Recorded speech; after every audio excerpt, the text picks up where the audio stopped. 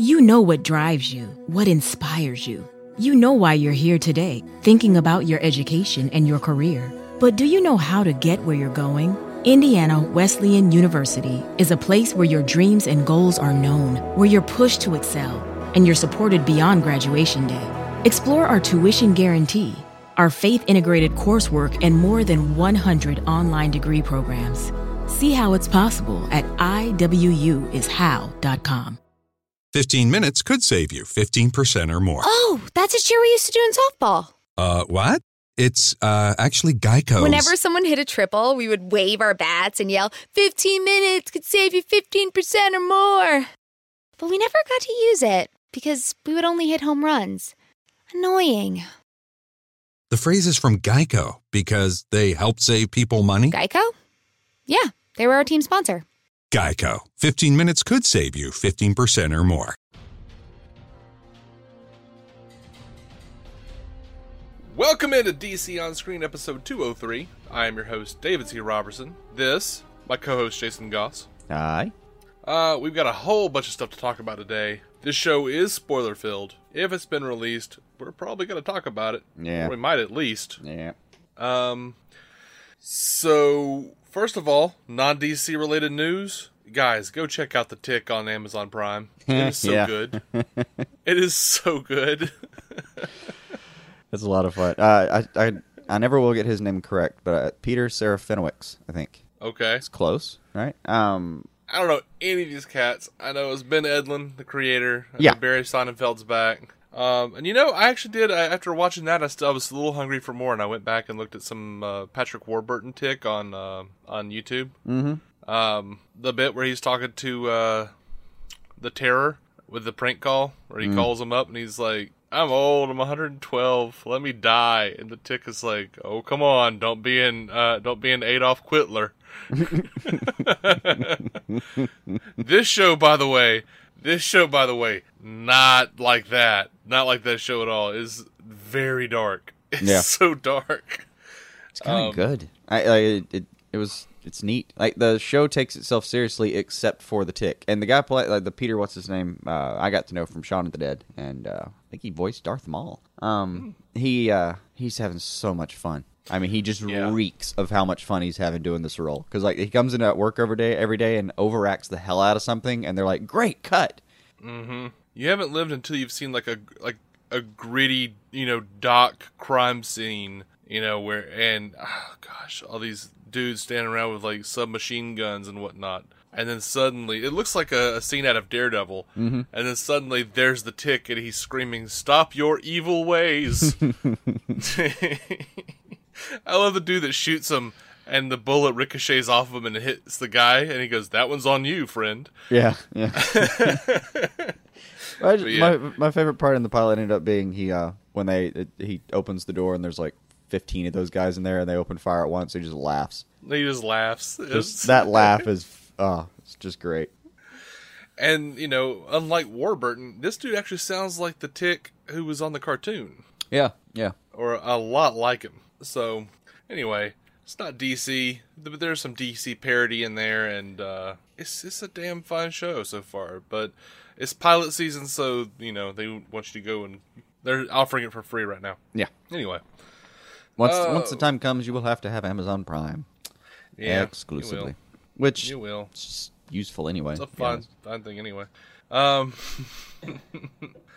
So kind of DC related. Oh, good. I would say mostly DC related.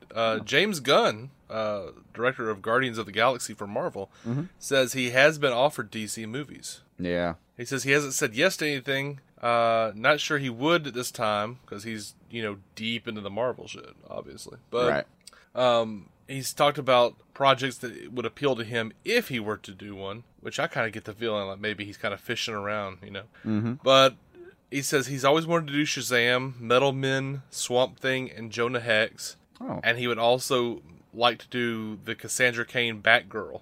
I'm like, absolutely. Yeah. Yes, please. Like, we've made no bones about it on this show. We're Marvel fans, and we love James Gunn, too. Yeah. So, do any of those things. Come on. Like, we've got room for you over here. What are your demands? Make mine Marvel. Make mine Gunn. Right. What are your demands? Right. Just list them. So yeah. Real quick, I was on the Pursuit of the Trivial podcast. Terrible audio. Like, my brother-in-law Spencer runs that show. He just called me. He's taken to just, like, he doesn't, he's got a kid on the way, and he's taken to just recording conversations on his phone for podcasts now. And he called me the other day and woke me up. I was like, huh? And he was like, hey, you want to talk about the Olympics? And I'm like, oh, okay. I don't know anything about the Olympics. Yeah.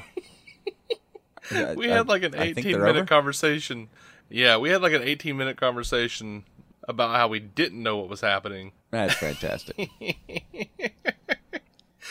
And the audio is bad, but it's a fun conversation. Right. That is up. I've thrown that up on our Facebook page. I'll try to figure out how to put that up on our actual page.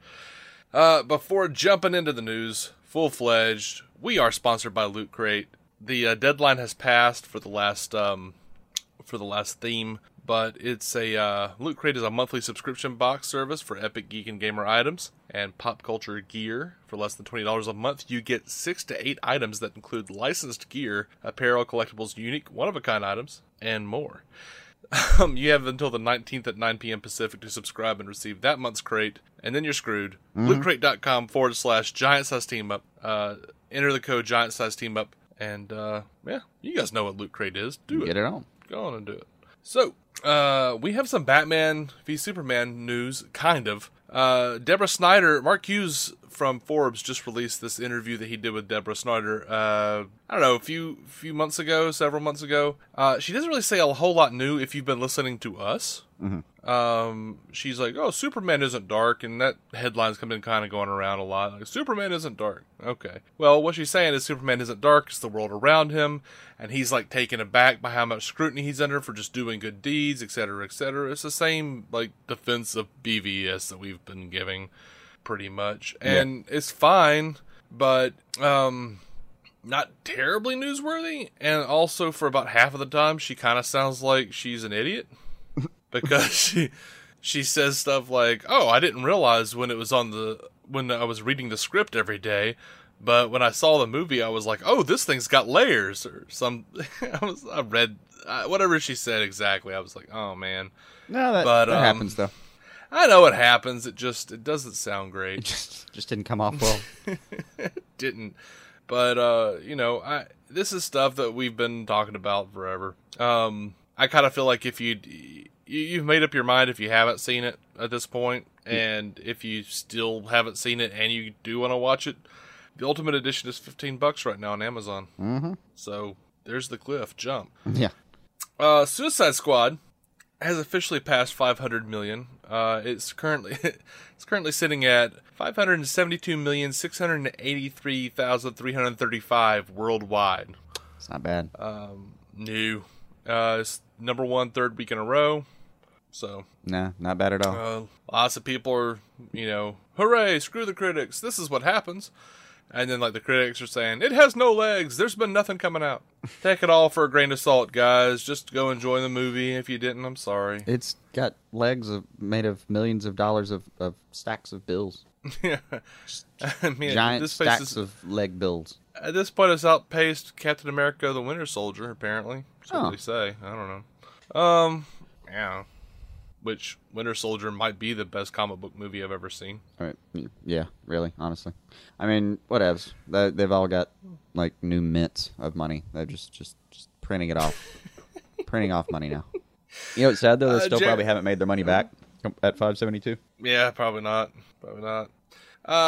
Jared Leto, he is saying that they cut out his gold underwear. Apparently Joker had gold underwear, but it's PG-13, so they had to cut it out. I was kind of looking forward to that. I want to see what gold underwear looked like.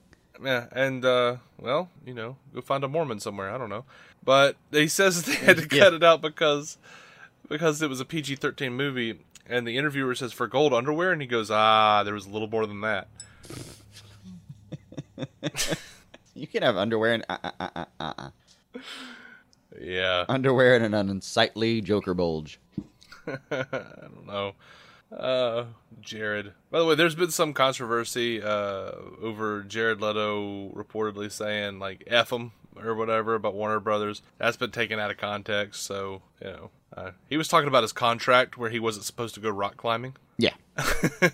And everyone was kind of making it out to be like, oh, they cut footage, so F him. No, it wasn't that. It was a different part of his contract that he was willing to say F him about, but... And incidentally, those are extremely standard parts of contracts. Hey, we're putting a lot of money in your face. Don't hurt it. Which, you know what? I think if he did go rock climbing and, like, really messed up his face, that would be kind of awesome. Yeah, you could totally use that in this film. Oh, yeah. Like, they could come back and be like, oh, man, what'd you do this time? Poor Barbara. So Christian Fuentes on Facebook, our buddy over there, said, just saw Suicide Squad. It was a load of fun. Loved Will Smith and Margot Robbie. Captain Boomerang was a perfect scumbag. I'm not in love with this version of the Joker yet, but I still enjoyed seeing him on screen. I'll be honest, though, at the time, I thought the film had the right amount of Joker, though I found his relationship with Harley to be less abusive than I expected. Yeah, apparently that was, there was a lot more of that in Another Cut, and it did not do well. Like, people didn't like that. Yeah. So they cut a lot of that out. They've done, like I said, they did codependency with just extreme graphicness. So, and yeah, that's what it looks like. It ain't pretty. Yeah. He says, I feel so much better about this than how I felt with BVS the first time around. I may have some problems with the film, but the fun I had definitely outweighs any negatives I have. I want a sequel and this Blu-ray. Yeah. Yeah. That's, sounds right. All of that.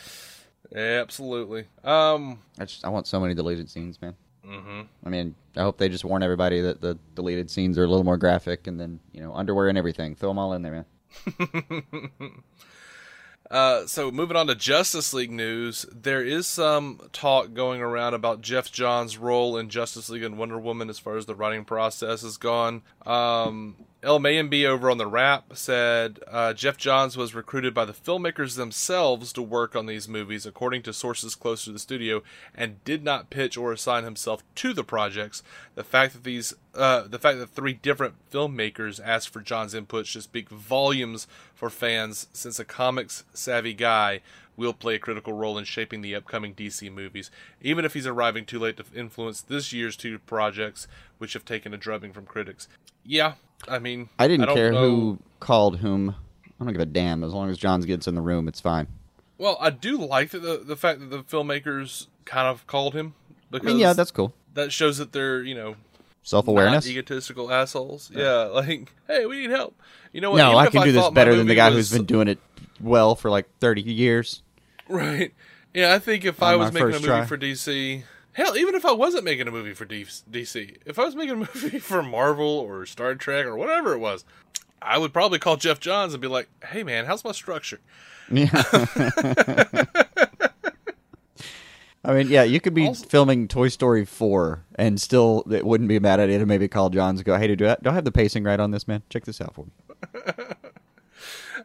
So Mark Hughes at Forbes is basically saying on Twitter that, like, Affleck's main contribution was to his character and to the connection on the Solo film, but Johns was messing around more with tone. And that was over a series of tweets. He says, I can't go into details here, but they're working to ensure it has the right tone, etc. Mark Hughes, of course, is Forbes magazine reporter who went over to the Justice League set. He's a proponent of the DCEU films. He likes them. Like, dude, I've read in his comment sections where he's talking to people. Like, this dude just, like, has examined the hell out of Batman v Superman and Suicide Squad. Done the research. So, I mean, he's got a really good grasp of narrative, man. He's just he's a smart guy. Watched it a few times, huh? Yeah, he's a smart guy, which is weird because then I saw in his tweets that he went to like a Guns N' Roses show. I was like, really? Anyway. They did like a reunion thing recently that apparently was just, for anyone who cared, it was just wildly entertaining. Yeah, like everyone was surprised that A, Axl was still alive, and that B, he could still move around for 3 hours while singing those notes and like without stopping. Was it Slash? Was it Slash or was it Buckethead? Slash was there. Oh, yeah. They got the whole. I mean, they actually did a reunited show. Apparently. Oh, okay. And I mean, I've never been a big fan, but at least it wasn't Buckethead this time. Yeah, it's never been my style, but I was impressed that at that age he could run around for 3 hours. I'm told he changed shirts like 40 times in the course of the show because like by the end of the middle of the first song he was already sweating through his shirt, and then he just. Oh, moved. I thought you meant because Axl Rose is the male version of Cher. No, nothing fashion oriented. He was just like soaking shirts. But he got it done. Damn it. That's impressive. Oh, I heard it really was. So over to the Flash movie, not the TV show. Variety is apparently reporting an exclusive, which is not an exclusive at all, that Cyborg is going to be in the Flash movie. Then, oddly enough, director of the Flash, Rick Famuyiwa, says on Twitter, in reference to it, I guess, #says who. Well, my response to that is Deborah Snyder in a Mark Hughes Forbes interview. That's who. Your boss. Your boss said it. This shit was reported on last year. Right. Now, I mean, I don't know. I mean, And he could actually have pulled the plug. It's possible that they got into it, decided that it was too distracting. I mean, it could be 1 year old, and during the process, they decided, you know what? This is not a good idea. Like, for budgetary reasons, we can't afford making Cyborg. Anyway, blah, blah, blah. Anything could have happened. It could actually be not true. Yeah. Or it could just be trying to mislead you for the hell of it. Just trying. Yeah. Trying to push that rock uphill. Absolutely. I mean, look at all the footage we don't have of Joker right now. Right. Anything can happen, Kat. Yep. It's all up in the air. Mm-hmm. Over to Aquaman. Will Beall, the script writer, is talking very briefly about it. They asked if any elements of Aquaman were in flux pending developments in Justice League. Beall says, no, they know what's happening. Everybody knows what's happening, so it's not that. It's working out. It's working out what's going to make the best movie. So, again, looks like which Johns is co-writing that as well. So, they're just all working on that. No reason to freak out yet. I've heard Kevin Smith talk about this a lot of times. The like when he was asked to write that Superman Lives draft, I guess we'll call it now. They wanted him to write it because he was a movie guy, but he knew comics. But he even suggested at the time, like, man, there's these comic guys that know, and the suits were all like, they're comic guys. They don't know what they're doing with movies. You made a movie about erections for an hour and a half. Clearly you know what you're doing. Mm-hmm. We like that Superman bit in Mallrats. Right. So, what were you talking? The post-coital Superman conversation? Yeah. Yeah. Okay. But I love that we're past that, and it keeps showing over and over again that we're past that. Every time Jeff Johns gets into another room. Mm-hmm. And you know what? If the movie's getting closer to the comics means that the critics are angry, that's okay. We'll all live without that. I sleep okay no matter what the Rotten Tomatoes says if I like the movie. Mm-hmm. So, jumping over to television, I guess. Gotham. They are going to have a new club that's going to be run by Tabitha and Barbara. It's going to be called Sirens, which is is in honor of the Gotham City Sirens book. It's going to be a club where all the bad guys can just kind of hang out. Oh, they've got their proto-iceberg launch? Yeah. And I bet it's going to become that, too. Mm-hmm. But Jessica Lucas, who plays Tabitha, says these two together are just crazy. They're going to get up to no good, and it's kind of the hangout for all the villains and criminals in town. She also says she hoped to work more with Selena Kyle and Fish Mooney and the Riddler. She says, what I really like about this season is I think she's going to be purely in her element this year. I think that whole roller coaster ride that has led to this point. She feels like I've been through that, and now I own my right to be in Gotham, have my club, and just be killing it a little bit right now. Literally killing it. I don't know why I'm saying it so weird. Put a stake in that one. Yeah. Literally killing it, Aaron Richards says. That's Barbara. Yeah. She described them as the baddest bitches in town, apparently. Sure, I guess. Now, the comicbook.com managing editor Lucas Siegel went and looked at the set. He said the set is fully dressed and being used regularly, with art and set designers still there tweaking things. It's one of the only sets that doesn't transform into other locations on a regular basis because of its elaborate nature. It's stunning and surprisingly vibrant compared to most sets for the show. I mean, they had a bunch of pictures. It did look pretty elaborate. I don't know if I would call it stunning. Wow. In comparison, it is a little more vibrant than the rest of the stuff in the show, but it still looks dark. It still looks just teetering on the edge of Schumacher. As that show tends to do. And so far, they're kind of doing that well, where they're just kind of teetering on the edge of Schumacher, but not falling in. Yeah.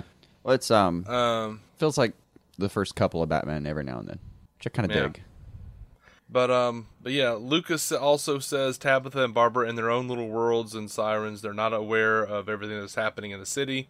They're just more into torturing people and having a good time. You know, just a couple girls out for a good evening. Of torture. It's like a Clockwork Orange in Gotham, but with chicks. Right. That's what it be. Yeah. They've also released a picture of the Mad Hatter's lair. Oh, I saw that. Man, that looked pretty good. Yeah, there's a bunch of clocks, I don't know, dolls. It looked tea kettles. It just seemed it seemed immediately like it was designed by the same people who designed like Riddler's apartment. It does. It does feel like that. Feels stylistically. Executive producer John Stevens had this to say about Hatter. He says, I feel like the character's an amalgam as much anything. There's a little bit of the reality from the Brubaker books, but also from the New 52 and the Snyder books. There's some of that too. From the Batman Mad series in terms of the emotional drive that he has, Benedict is definitely taller than most versions of Jervis, but he plays it with a level of naturalistic insanity that I think he really fills out that pantheon really, really well. But no, there's no influence from the games. Okay. See, to me, he mentioned so much stuff, but I'm like, where's my animated series? Yeah. Where's my Roddy McDowell? Yeah. And I'll tell you, the games actually did just feel like a really hyped up version of Roddy. The voice did. A little bit. So Ben McKenzie. What? You had more? I was just remembering how much I hated some of the Mad Hatter levels. That bastard. I couldn't find that door to save my life. Something with some cards. Took me freaking forever. I don't know. Ben McKenzie over on Gotham is saying that Gordon will fall a long, long way in Season 3. He says we don't find him in a good emotional state at the beginning of the season. He says he left Season 2 cleansed in a way by Hugo Strange's psychological deconstruction of him, and he went off to find Lee. We start Season 3 with him finding her, but, as with most things in Gotham, it does not go well, so he feels at sea. We move forward in time about 6 months, and he's back in Gotham, and the monsters that were unleashed at the end of Season 2 are now running amok, and Gordon is a bounty hunter. He's no longer with the GCPD. He's chasing these monsters down for a prize and collecting that money. He's sort of disillusioned with the whole thing. He's certainly not a villain. He certainly doesn't inflict pain just to inflict it. He has a certain morality, but is far, far away from where we found him initially. He's learning a lot of things, and with each lesson he learns, he takes a step forward, but he also in some ways falls apart a bit. Let's see. Gordon is going to struggle at times to keep it together because of how rough Gotham is and because how few allies he really has, and the subtitle of the season, Heroes Will Fall, is indicative of what thematically we're doing in the season with not just Bruce Wayne and the other heroes, but with Gordon himself. He will fall a long, long way and have to pick himself up again. He's not going to have much of a relationship with Bruce Wayne. They're going to have their own separate missions this season. That's a little bit of a shame. I like their back and forth. Apparently, Valerie Vale is going to be Gordon's love interest in this thing, in this season. Yeah, I don't know what the hell's happened to Leslie. He says Leslie's going to have a new man in her life, as we said, with probably the Falcone kid. What's his name? Ben McKenzie. Gosh, what's wrong with me? Said we get to have fun with kind of a love triangle aspect. Because he's going to be with Valerie and she's going to be with this other guy. Right. Let's see. As far as Jim and Harvey are concerned, Harvey is his one conduit to sanity. He's the one person sort of reminding him that, Harvey's been in some pretty dark places in his life too. He's pretty happy sometimes to sort of drift in those places. But even he looks at Jim and says, hey man, you got to pull it together.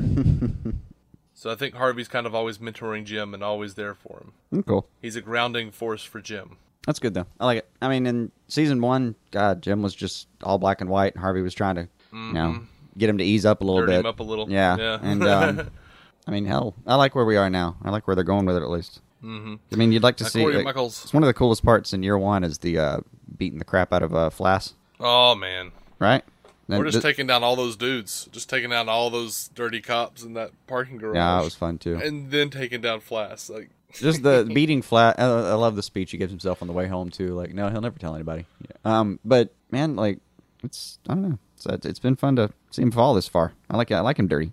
It'd be more rewarding when he's all commissioner in black and white later. Right.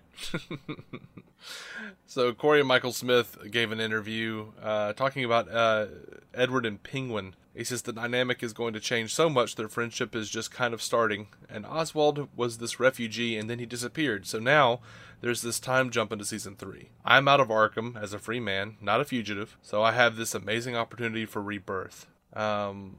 Which means he'll find another way to climb the ladder and kill more people. He says, Oswald gets things done, but Ed is smart. I think the writers are aware of how much we adore each other, so there's a lot of mutual adoration between the characters. It will stay a little funny. I like Gotham when Ed is able to bring in some comedy. He feels really comfortable around Oswald, so we're going to see that side of him emerge. One thing we really wanted to do was tell the story from boy to man. The world of Gotham has gotten Ed down, but he realized that by doing terrible things, he could get what he wanted.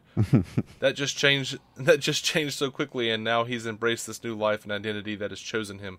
Once he gets out of prison, there's a sort of calm maturity to this choice. That's just like one of the steps in becoming a Gothamite. Oh, if I do terrible things, I'll do better here. Oh, okay. Mm-hmm. How many years in Gotham? How many good men? How many stayed that way? Yeah. So they dropped some less creepy pictures of the new Poison Ivy. She's actually in the Ivy Pepper sweater. Yeah, I saw that. It's still odd. Yeah, it's still odd, but at least it doesn't feel like they're saying, "Hey, welcome the new sex pot to town." Yeah. That was a glamorous shot, that first one that came out. Mm-hmm. Charisma Carpenter is going to be on Lucifer. I saw. She's going to be on the 5th episode. Was she going to hang out for a while, or just the 5th episode? I think it's just the 5th episode. No. She sounds like she's just a character in the middle of a formulaic bullshit show. Well, it'll still be nice to see her. Let me preach on it a second. She's apparently going to play partier and former Playboy playmate Jamie Lee Adrian. Married to a once successful action star, Jamie Lee's demeanor suggests sadness and pain, or that she's hiding something. Mm-hmm. Blah, blah, blah. So, Lucifer will sweet talk her, and we'll figure out what she's hiding, and so on. And so forth. Yeah. So, insert scene here. Showbiz Junkies did an interview with the Lucifer EP. Let's see, Ildi Modrovich. Oh, yeah. I saw that name and just laughed. Oh, we're going to get that wrong. Oh, yeah. They wanted to know if the plan was always to bring in the mom. And she says, I wish that I could say yes, that was the plan, but no, it was not. And then she says a bunch of weird shit. And I'm just going to read it. And I think this makes absolutely no sense, but whatever. We'll all sort it out together. You know what we realized is that the thing that when I think about religion, you think about kind of squishing all religions together, the yin and the yang of Buddhism and Christianity. There's a feminine energy. There's a female and a masculine energy, and it was important to us to really explore the feminine energy and how that affects Lucifer. Not on a romantic level, but as a maternal figure for him. Since you can't really bring God down, maybe we will, never say never. That's why we're like, you know what? Let's have Mom come to town and see how he reacts to that. There's a line in a book where someone says, your mental operations remind me of a hummingbird. So they said, how does he react to that? And she says, it's really the arc of our season. There's going to be many, many, many levels. The thing is, we get to see Lucifer. I doubt that, lady. The thing is, we get to see Lucifer. We get to see Lucifer now have parental acceptance and love in person. He's never experienced that. You've never seen him, except for Chloe, be truly kind of accepted and loved. And how he reacts to that is interesting because it will make him uncomfortable, for one. But also, Tom plays this great vulnerability, and you just want to love him. He's this rogue, this bad boy, and you want to hug him. So it's very cathartic and satisfying to watch somebody love him unconditionally, which is what mothers do. I didn't know they were going to do that angle, though. Thought it was going to be more of a antagonistic relationship with his mom. This will be neat. That's what they've been teasing, so... I admit, I think I like that more. Maybe that's why Lucifer's so scared, because he hates that aspect of it. I don't know. Yeah. They did actually have Trisha Helfer in mind when they dropped the bombshell of the mother at the end. They went through like 900 different tangents of the character and then came back to Trisha, so there's that. They asked what the dynamic between Lucifer and Amenadiel was going to be, and she says, that's the other thing, speaking kind of segueing from Mom onto the whole family dynamic. Mom, again, it was important to us not to make her this arch kind of character, because she's our feminine representative.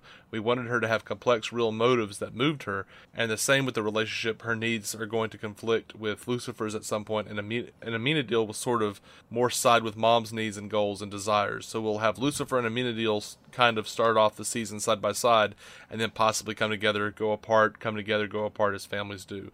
That sounds exhausting. A little bit.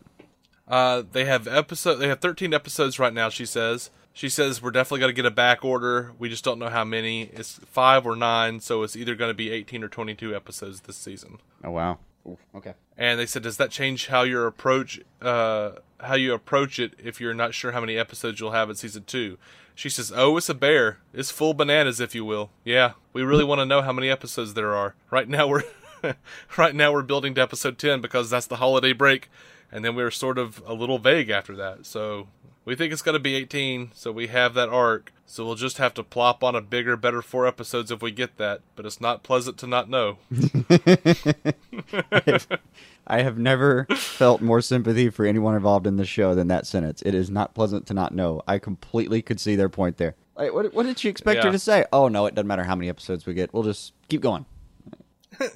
Given the show, I would think that maybe. Well, even as much as we make fun of it, there's at least some damn thing that happened over the arc of the season. I mean, it took them way too long, and it wasn't threaded very well, we thought. And, man, there's just a lot of stuff we would have done differently about where you put the pieces, but at least it was there. Yeah. And did manage to get to a cliffhanger. It's like, technically they did everything they were supposed to do for a season.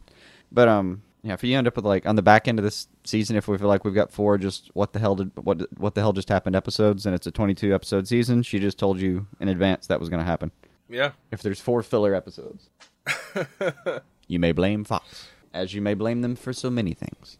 For so many things. Moving on over to Supergirl, they've released a picture of her with Linda Carter as the president on the show. Adorable. It is. It was. It's the internet. It remains there. Go check it out. Over on The Flash, the television series, now that the movie news is starting to ramp up on The Flash, I kind of feel like we have to say that now. I don't know why. Joey King has been cast as Magenta. She was in Fargo, Independence Day Resurgence, so kind of a movie star coming in. So I don't know if that means we're going to get like just one shot with her, or if she's going to be a bigger role, but this is a Marv Wolfman and George Perez character from the new Teen Titans back in the day. They're describing her as a teen with a troubled past. Frankie Kane is a metahuman with the ability to control metal, but her powers come with a dangerous side effect. So, yeah, there's that.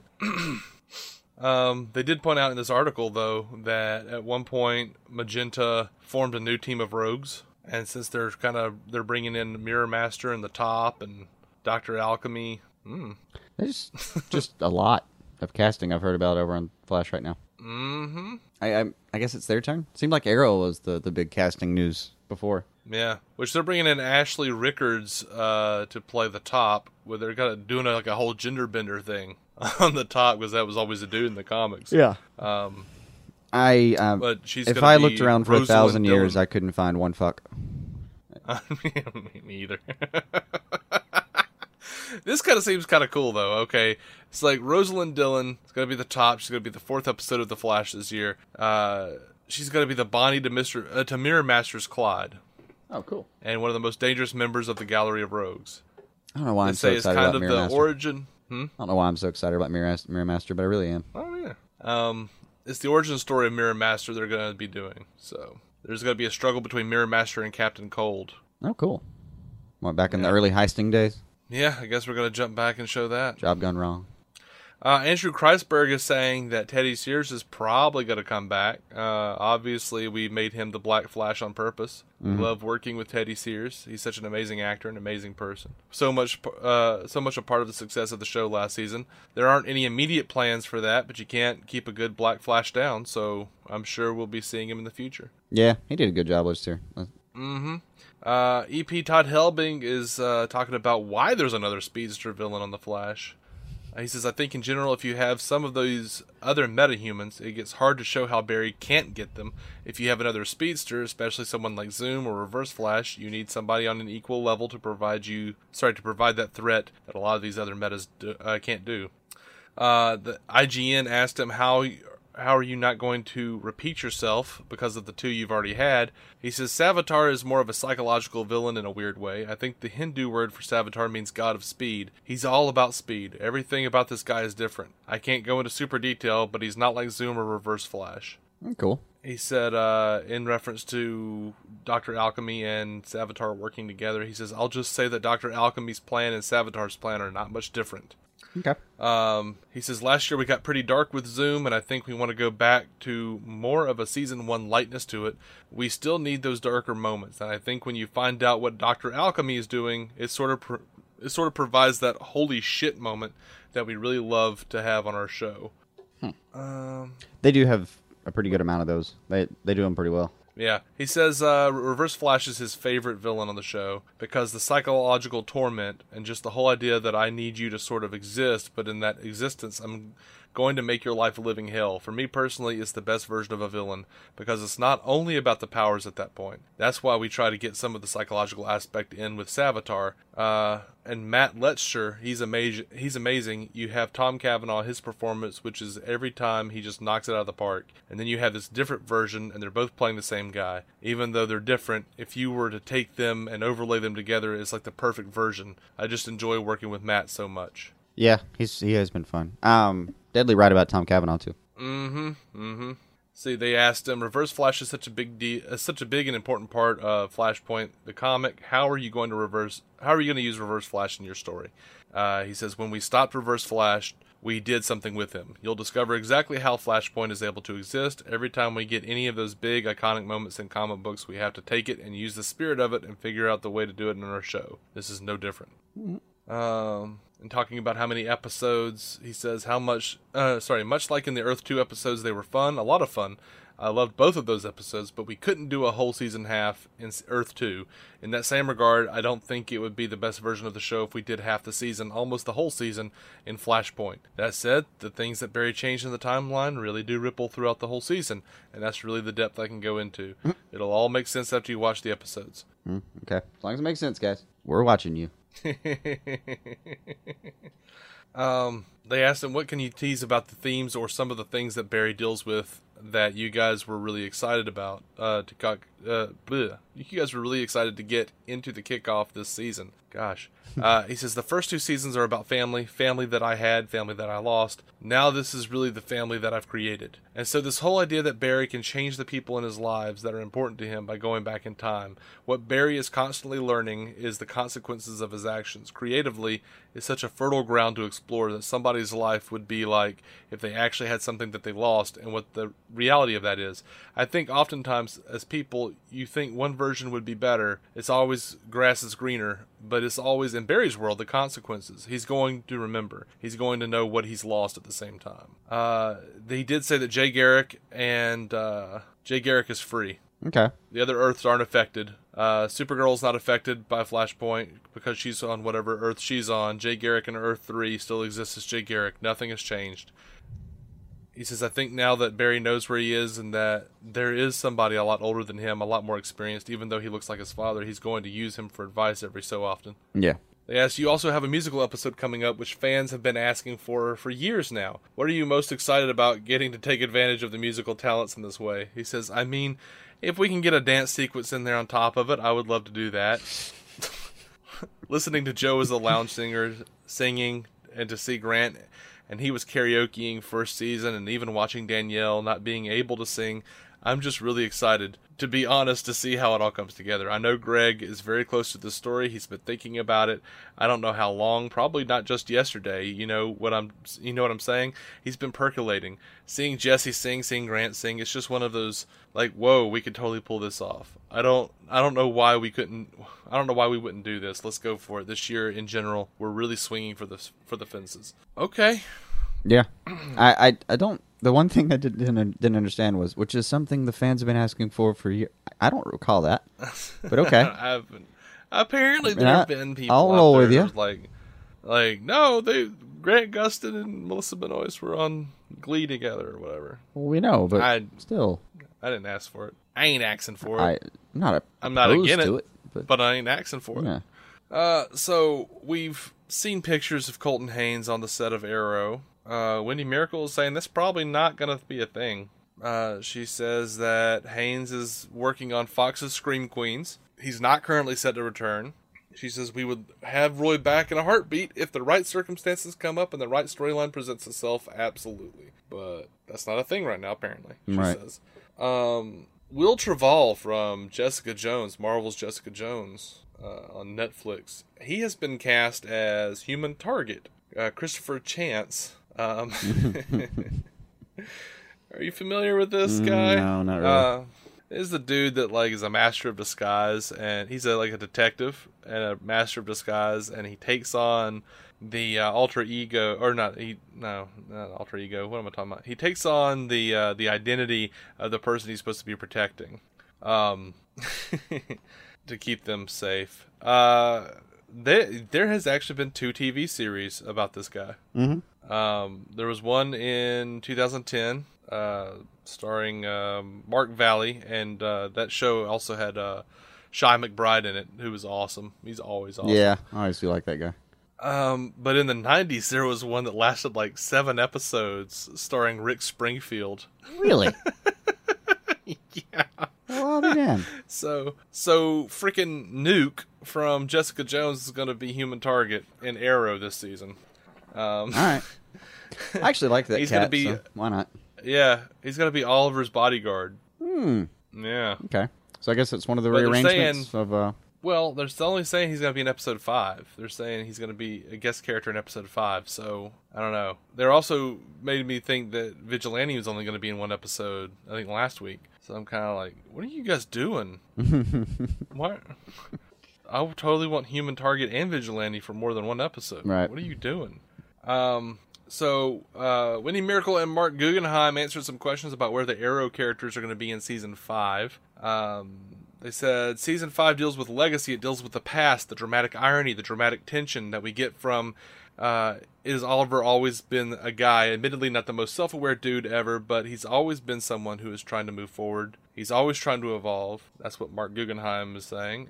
I disagree with him based on the evidence of seasons 1 through 4. But whatever. I mean, the challenge of he trying to evolve doesn't mean that you don't actually accidentally just devolve to season 1 every now and then. Yeah. The challenge for Oliver this year is how do you evolve and move forward when the past keeps grabbing at you, trying to pull you back? Hasn't that been the whole point the whole time? If it wasn't, what have you been doing on this show? Part of that is going to be striking a balance between his former team members and the new heroes who will be joining Team Arrow.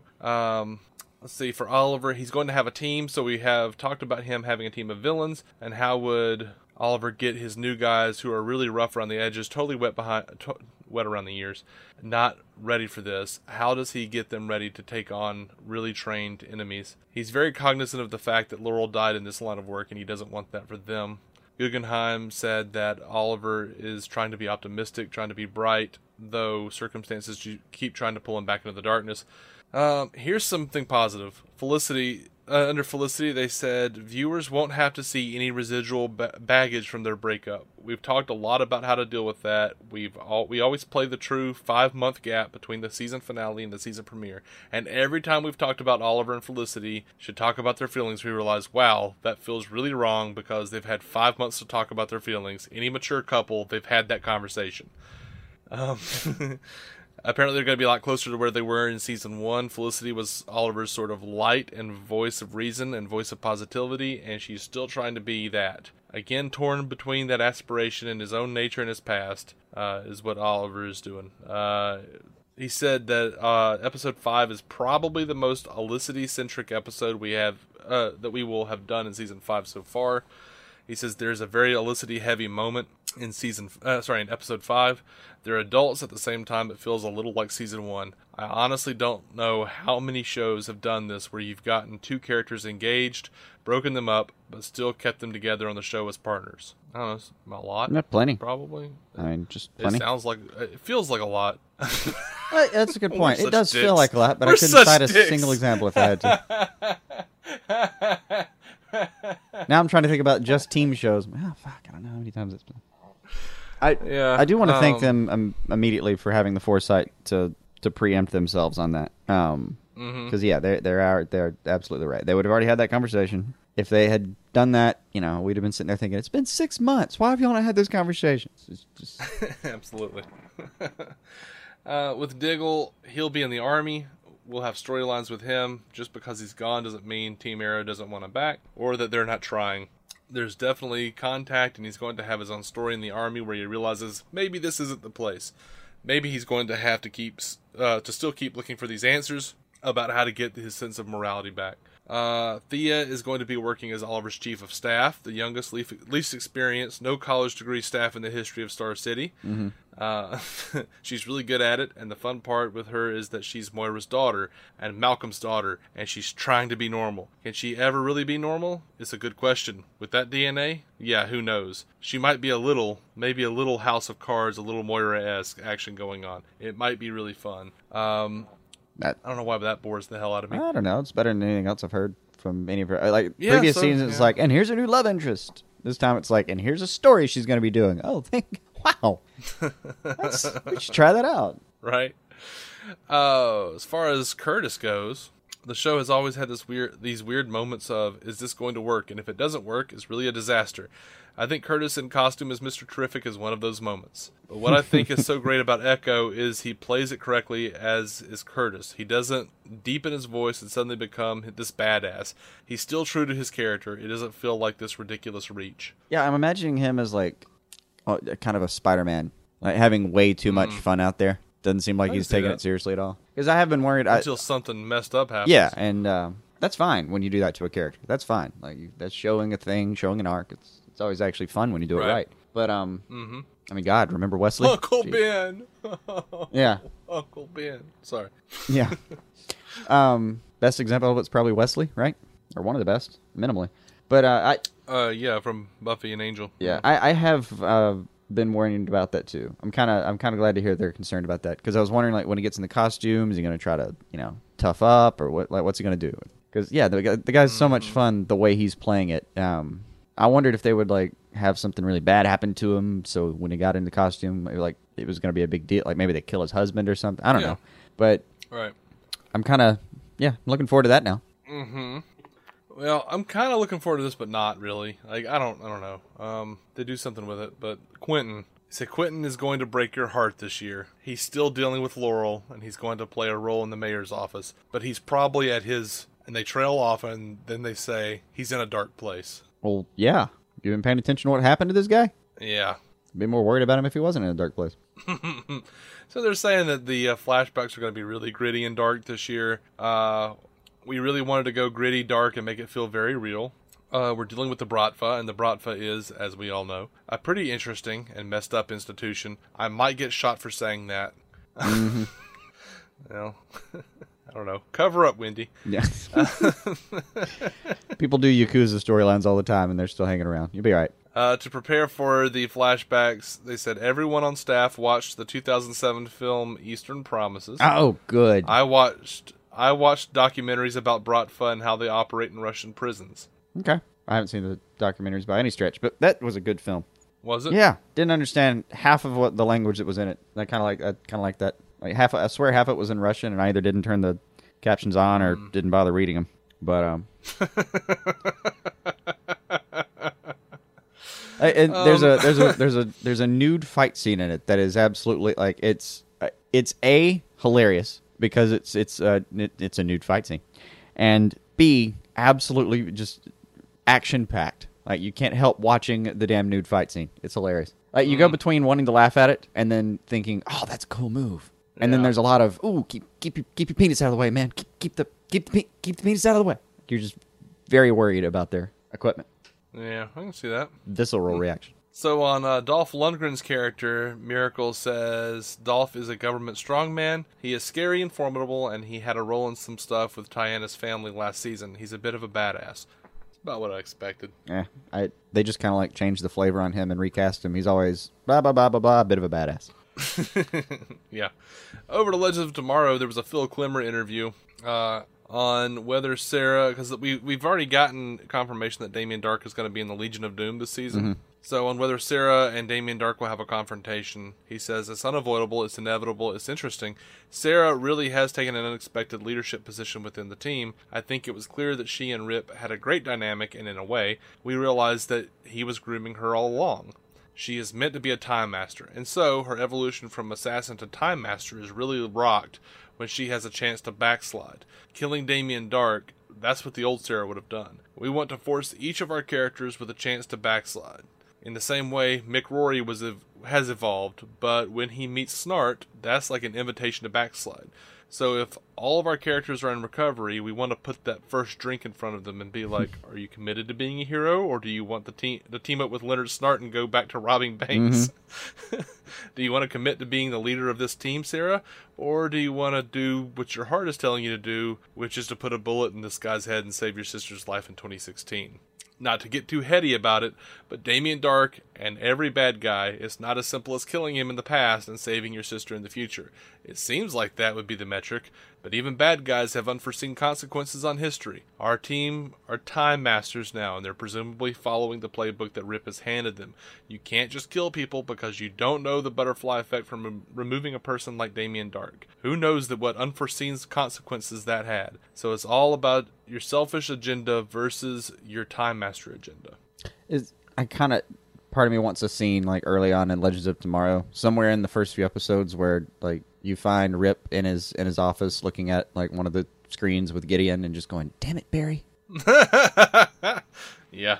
That'd be awesome. And then like somebody comes in, "What's up?" Nothing. Gideon, put that file away. Is it also bad that no? What's happening? And Rip just unleashes a time wraith and says nothing.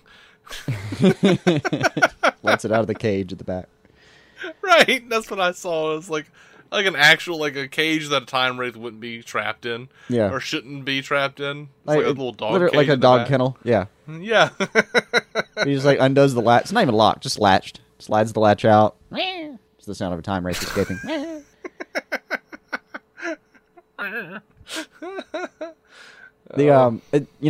As far as Mick and Rory go, the sad part is I don't care what decision he makes. I would watch the show either way.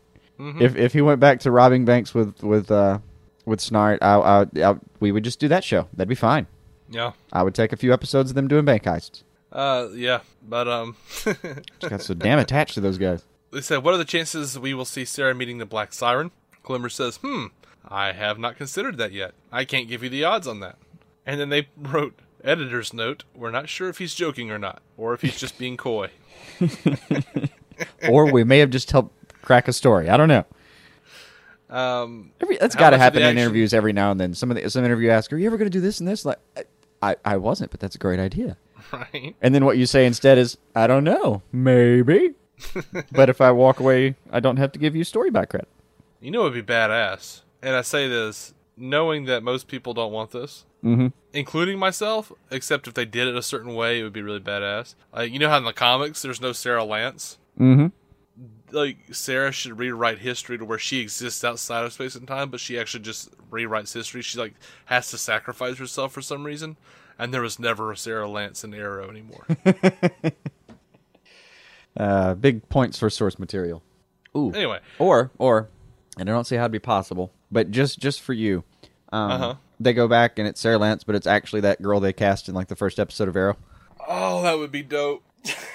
I don't think it's doable, because I suppose she would have already been born by the time. I think Sarah should already have been born by the time Flash goes back to, like, unless she's like 7 or 8 years younger than Barry, which I don't see. Yeah. I think that's how that works. It'd be cool as if they just did. I think it would be cool if they just did a thing where, like, we do go back and we meet the chick who was Sarah in the first season, and like the first couple seasons, the first season of Arrow happened in a different timeline. Anyway, that'd be nice. Don't worry about that. That's not happening.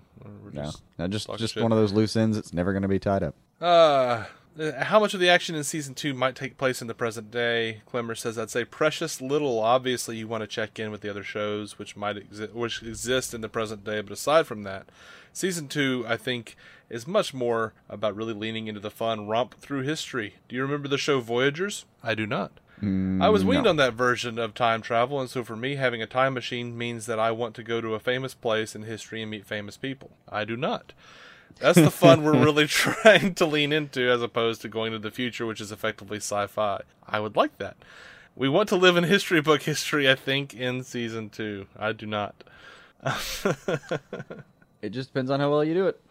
Does that history involve characters from the DC Universe past? For example, last year's Jonah Hex episode was really popular. Yeah, we'll certainly be checking in with our friend Mr. Hex again. Yay! Boo. Or as David put it, boo. Is there any chance we'll see Connor Hawke again? Wow, that's a great question. I mean, saying that just made me want to say yes immediately, because that was so much fun. Yeah, we have an embarrassment of riches on the show. Now that we have the JSA, we have an awful lot of people to give story to. That kind of sounds like I want to, but no. Our philosophy in this season is slightly different, in that instead of trying to divide up the pie evenly between our 8 legends, or however many JSA members, we really want to focus on individual storylines of 2 or 3 characters, and let the other characters recede into the background, knowing that they'll get a big episode the next week. Now that we know everybody, we want to really dig deeper. We want to give Stein and Jax their own episode. We want to give Nate his own episode. We want to give Sarah and Dark their own episode. It's okay if somebody is light in one, knowing that the spotlight will hit them in the next. I think that will make for a better show, honestly. I do. I agree. How awesome is it that you're getting Lance Hendrickson on your show as Obsidian? He says he's half Norwegian and so am I, so I feel like we're going to bond. As I said in my letter to try to encourage him to take the role, I was like, you have been in 3 of my top 10 movies. I mean, you were in the right stuff. They said in the comic books, Todd Obsidian is gay. Is he going to be gay in the series? He says, yeah, that's certainly our intention. We haven't written the episode yet, but yeah, that is the intention. All right. So they've also Guggenheim released a picture of the Atom on horseback, and his costume looks like it's from feudal Japan. Yeah. And Googs wrote, "This show is insane." I just kind of thought, poor horse. I guess a little bit of for some reason I imagine his equipment as being kind of heavy, but I guess it really shouldn't be. It's probably lightweight materials. Yeah, it's probably like fiberglass, something. I don't even know. Right, some fake material of some kind. Yeah. So NBC's Powerless. There's some news. The showrunner has left. Yeah, that's not a good sign. No, and they said it was mutual, if I recall. But a mutual decision between Ben Queen, who is the showrunner, the network NBC, and the production company WB-TV. So I don't like. There are people out there who are saying, "Oh man, this sucks," because we liked A to Z. That was also canceled really quickly. Not saying that Powerless is canceled, but it probably will be. No, I mean it was just supposed to go into production like soon. Yeah, and this doesn't help. So, or maybe it does help. I'm just saying, like, this dude, like, I don't know his body of work. Everyone just keeps saying they canceled too soon A to Z. I'm like, with the girl who was the mother on How I Met Your Mother. I liked her on How I Met Your Mother. Don't know her, though, from A to Z. Didn't watch A to Z. Don't know anything about it. Can't say it was great. Can't say it was terrible? No, I've got nothing. But should be the best show I've never seen. Yeah, but losing a showrunner is never good at this point in the process. It's just not. No. It's not a good sign. Few shows really recover from that kind of shit. The Walking Dead notwithstanding. Well, they recovered. I mean, they had already gotten a season out. Yeah. I mean, when you've got a season under your belt, and that's one thing. Yeah. But of course, they've lost like 3 showrunners 3 years in a row or something those crazy things like that. are they leave fast. I don't know why. But losing them right before, it does have at least one advantage. If you've lost them just before, you haven't started yet. If you get somebody in there pretty quick, right? So you could start from scratch.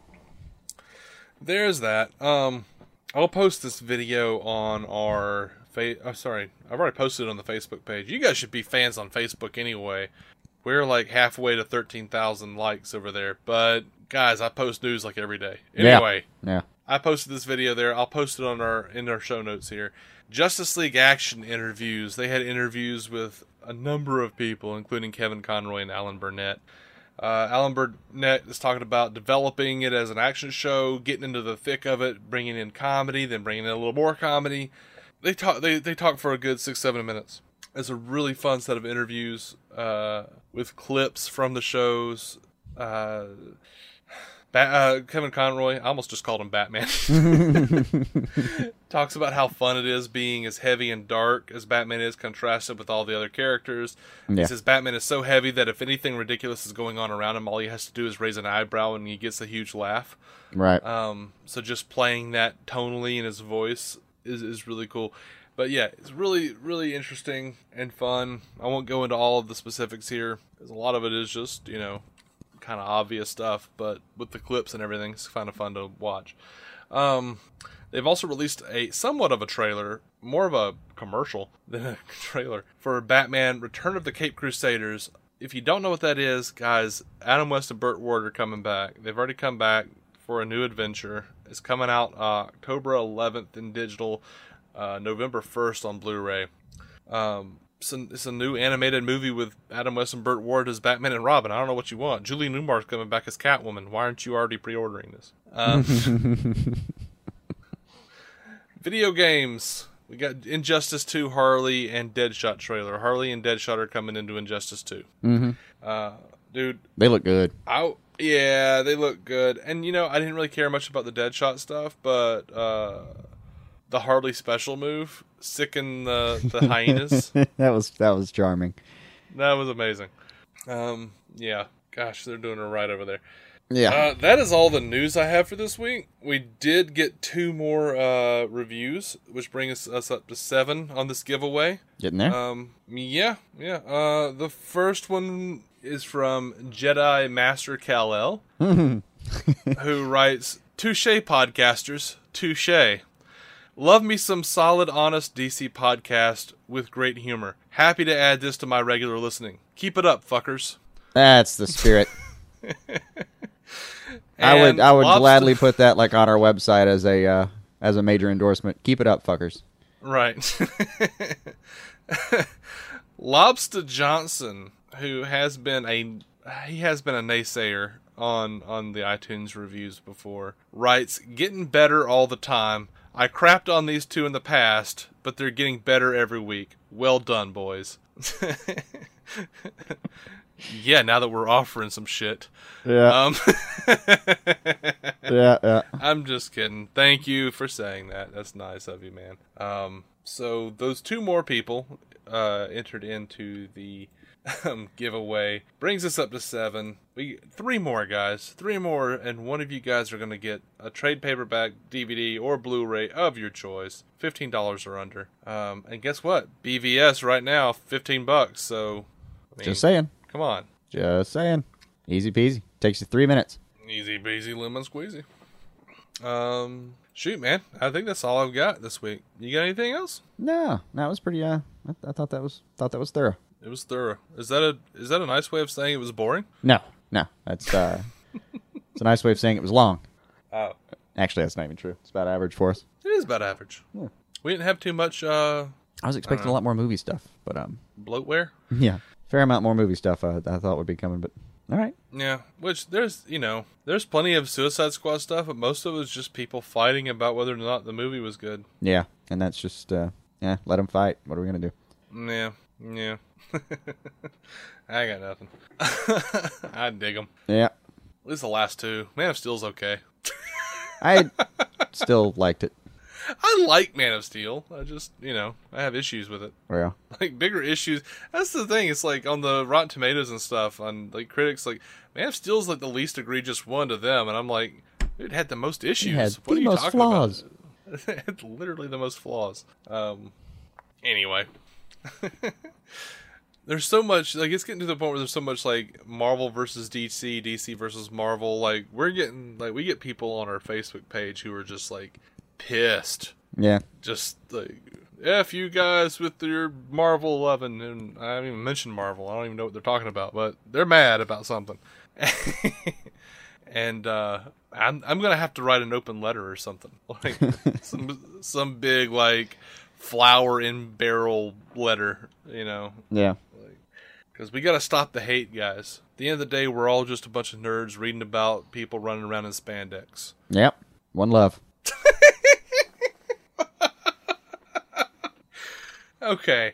So, guys, remember to go and give us iTunes reviews, 5-star iTunes reviews, if you think we deserve that shit. Which, I think we do. Because I'm an egotistical asshole. Mm-hmm. Dave works really hard. Go give him something.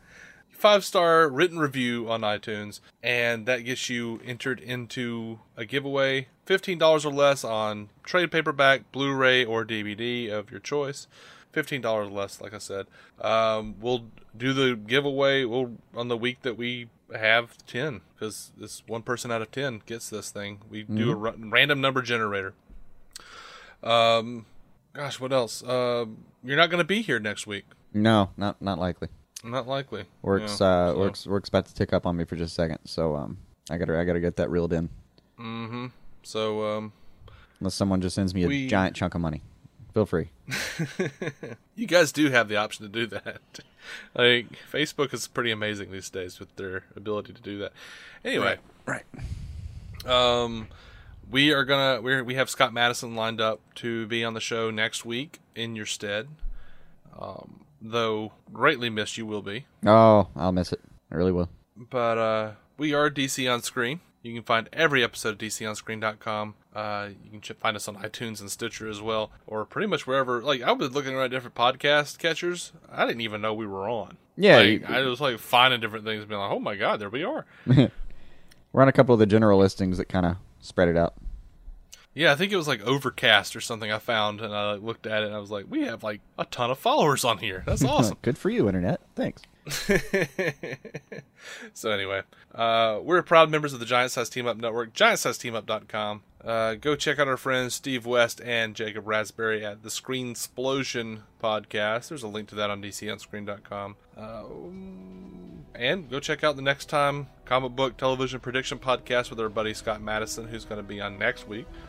Also linked on our DCOnScreen.com, on our official website. Facebook, Twitter, we're everywhere. Go DC on Screen. How many times can I say DC on Screen? No. I don't know, but keep some DC on your screen. Love you guys. Bye. Better Banking is getting an unbelievable 0.99% APR rate on a home equity line of credit from First Commonwealth Bank to turn your bathroom into your, wow, I love this bathroom. 0.99% introductory APR for 6 months that adjusts to a variable rate based on Wall Street Journal prime rate plus or minus a margin, with a minimum rate of 2.99% and a maximum rate of 18%. Offer subject to change or withdrawal at any time. Call 1-800-711-2265 for details about credit costs and terms. Equal housing lender. First Commonwealth Bank. Member FDIC. Look around you. That car you're driving, that house your family lives in, making your daughter laugh, inspiring her to dream. You did that. Teaching your son to drive, teaching him he can be anything, all you. And your dreams for tomorrow, you'll do that too. Legacies don't just happen, they are made by you. The important word being you. American Family Insurance, protecting your dreams as you achieve them. Insure carefully, dream fearlessly. Products not available in every state. American Family Mutual Insurance Company, SI, and its operating companies, American Family Life Insurance Company, 6000 American Parkway, Madison, Wisconsin.